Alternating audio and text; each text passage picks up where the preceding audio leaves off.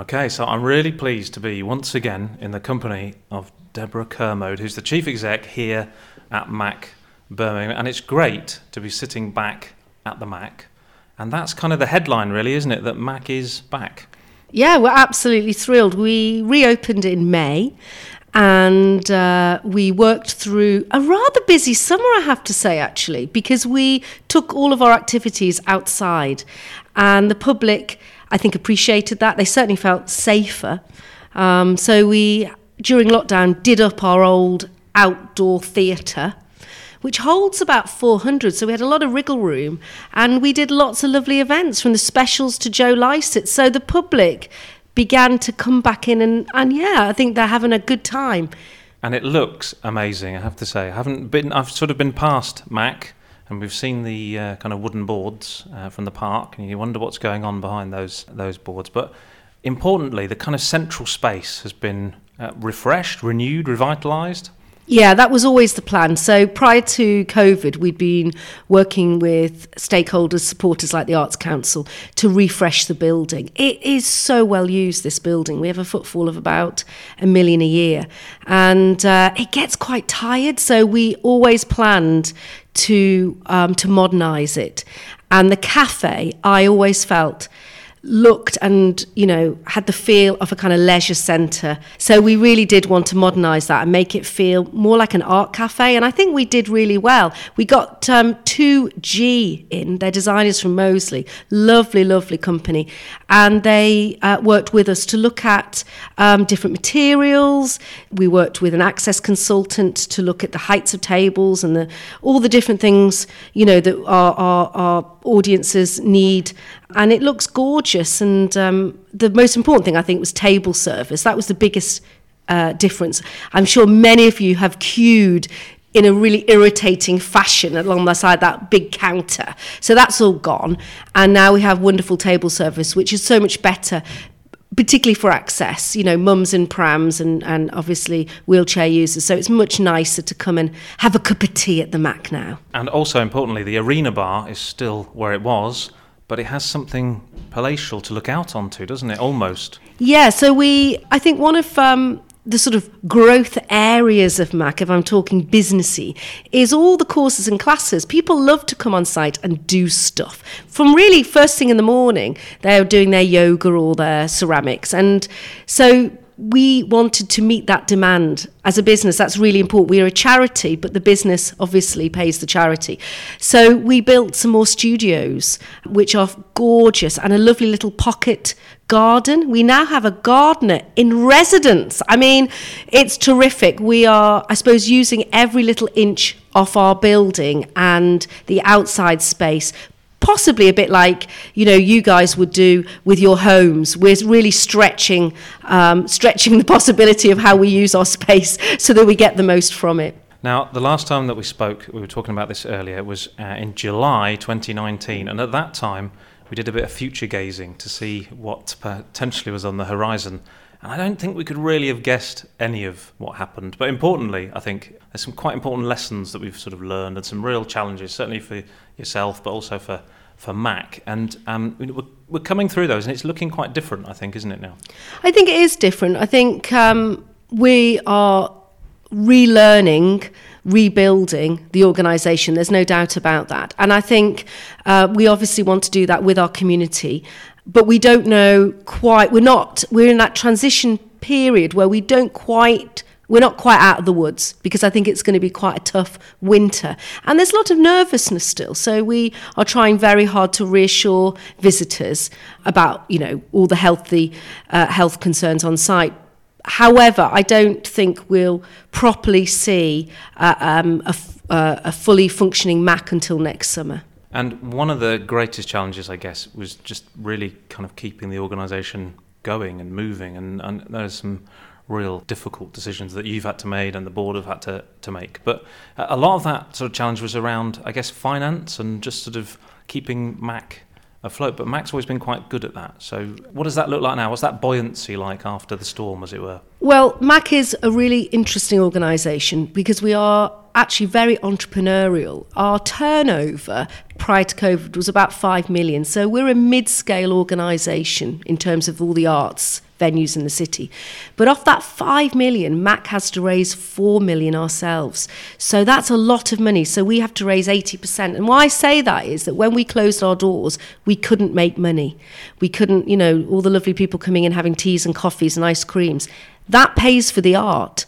And when we weren't able to do that, we suddenly, and we don't have many reserves, like all arts organisations, we don't keep a lot in the bank, as it were, because we want to use it on our customers. So we just had to rethink very quickly. And I think we just had to keep forecasting all the time and thinking about different models of working. If we just open the cinema, would it work? If we just open the cafe?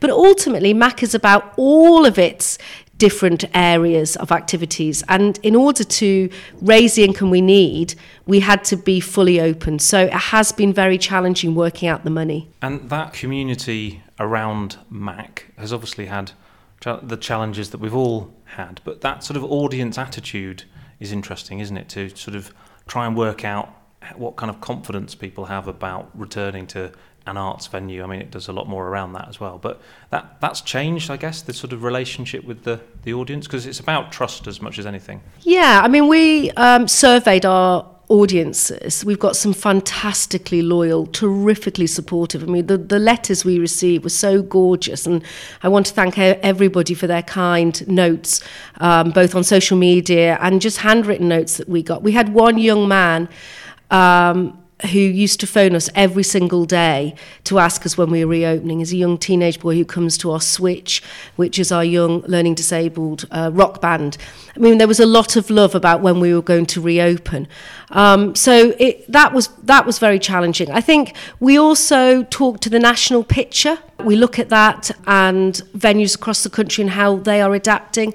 And I think it's about listening, but it's also been quite assertive at times, being quite clear about what the offer can be at the moment. Like I said, I don't think we've got full capacity yet, and we're being quite careful about that. Now, let's talk a little bit about that offer, because excitingly, there's a programme of things starting to roll out again. And as we made our way down to the room we're in at the moment, there was an excited bunch of children waiting for One Snowy Night, a big theatrical production, I think, isn't it? Oh, God, it was awful. Last year, well, actually, it was in June 2020, I had to announced to my board of trustees that we were cancelling Christmas.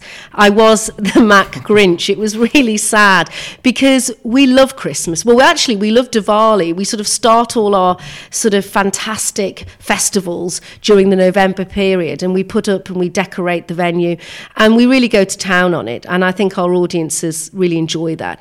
So last year it was awful, wasn't it? I think we were all in a terrible situation. We didn't quite know what was happening. This is prior to the vaccine rollout. So this year, we've brought back Slot Machine Theatre Company, who do this gorgeous production with Percy, the park keeper, and all his little animals. They've all come back. The animals are here with us today. It's fantastic. And we offer gorgeous theatre for little ones. I think our production's very unique in the city. There's lots of other fantastic panto, etc., going on around the city, but we are that entry point for young children and their families, perhaps to see theatre for the first time. We do something called gift a ticket, and lots of our audience members, when they're phoning up for their own tickets for their family, they gift a ticket for a child that possibly wouldn't be able to see live theatre ordinarily, and we hand those tickets out to the hospital, Children's Hospital obviously, and lots of newly arrived communities as well, so they get a sense of you know, having a Christmas too. So yeah, the Christmas production had to go ahead, even if I think we only wash our face, as they say, technically we needed to make sure it happened. And also you've got things like the arts market, I think, is starting to come back at a scale, I think, you know, will sort of... Yeah, slightly reduced. We've got to be careful. I mean, those days are wild. I don't know if you've ever been to one of them. We have over 70 makers, and we select the makers. It's not just sort of first come, first serve. We really do curate that list so that there's a really gorgeous flavour of and balance of different art forms and, you know, different offers. But yeah, the arts market's next week. It's great on site, and you can come along. We always do it near payday, so no excuses. People have got, hopefully, they've got some some time to come and buy prezzies. And we do it over 2 weekends, so it's next weekend, or this weekend, sorry, the 26th, 27th, and then it's again in the first weekend of December. We should talk a little bit, just before we finish, about, I guess, what some people call the kind of hybrid model of things. You know, we're kind of moving into a space now where we do some things online and digitally, we do other things physically where we can, and there's a real, I think, a question about what remains from that, what we keep from that, and what we use, you know, on a day-to-day basis. So how's Mac sort of tackled some of those things? Because I guess there are activities at Mac that naturally lend themselves to, you know, being physical meetups, but equally some of those have changed, you know, onto online platforms as well. Because we're such a big building, you would say that the building is our asset. You know, lots of people come on site and they do lots of things. So it was very challenging when we were all in our own homes trying to work out how do we support, particularly our more vulnerable communities. So we have something called Mac Makes Music, and we work with youth music nationally. We go out to dozens of pupil referral units and special needs schools, as well as lots of early year settings, etc. And we wanted to make sure that we could provide services during lockdown. Now, our team of musicians, who are really clever guys, they were inspired to create a whole range of online programs and activities. And some of those were so successful, and the families who undertook them really valued them, that we have to continue with them. There's no doubt about it. And I'll give you an example of that. We host lots of inclusive choirs. So where children of all ages who have particular needs come in and they do choir singing or whatever they do, music making together. Now, lots of families have really valued having that service online, because it means that Nana can come in the kitchen and she can watch it happening and she can get involved online. And people don't have to get all the kids in the car, take them to Mac. You know, that can be a bit onerous on a Saturday morning. So we've really listened, and I think some of those services where it does complement online. Again, with some of our courses and classes, art classes suddenly went online, photography went online, writing went online, and you know, our reach, if we truly believe we're an accessible organisation, our reach was so much more widened. You know, we had people in Wiltshire and Stroud, you know, who are now online with us doing those courses and classes. Of course, they wouldn't have drove here, I don't think, on a Tuesday night in November to do them ordinarily. So it is interesting. I think we've all learned from that it's not just a building, but Mac is an organisation, and it's our job to be really inventive. And our tutors because of course we work with so many artists, from musicians all the way through to visual artists, you know, they're clever people and they think of different ways that they can connect. So hopefully we're pushing our programme out to more people, because ultimately it's about people connecting with us, and whether that's at home with Nana in the kitchen, you know, or whether it's actually in our cafe having a chat with friends, you know, we have to be available to everyone, and that's really important. And just finally, I'm just mindful that the period that we've been through is a kind of, there's a record of kind of history there, isn't there? There's a kind of social message in a lot of the things that we've been through. Have you any thoughts yet how Mac might record that, or what it might do to capture some of those things that happened? It's interesting. It's our 60-year anniversary next year. We were established in 1962. We've always been on this site. And so there's a lot of reflections going back at the moment. And I'm rethinking that. I think Mac has always been a place of activism. You know, we activate ideas and we're very much on people's doorsteps. We're a neighbourhood organisation. Looking at the stats, this is interesting. People are wanting to buy tickets and see things which are about pure entertainment at the moment. That's my instinct. That's what the sort of data's telling us. They're perhaps wanting just to take a breath from thinking about more serious, perhaps more work about the pandemic. I think people need time to process that, possibly. And I think in the future you will, of course, see films and theatre and, you know, all sorts of different art forms that might reflect some of that sort of chaos that we went through. But I think at the moment, what people want is that they kind of just want to move on a bit. That's my feeling at the moment, if I sort of thought about how the arts were working. So I think there's be plenty of time for reflection. It'd be interesting to see, because remember, we're an arts centre, so we are driven by the ideas of artists, you know, and at the moment, artists are making work, I think, like anyone else. They want to look forward. Deb, it's been great to catch up again, and it's been also great just to come back to Mac, really, and see all the wonderful things that have been going on. So we'll catch up again soon, but for now, thanks for your time. Thank you so much. It's been an absolute pleasure.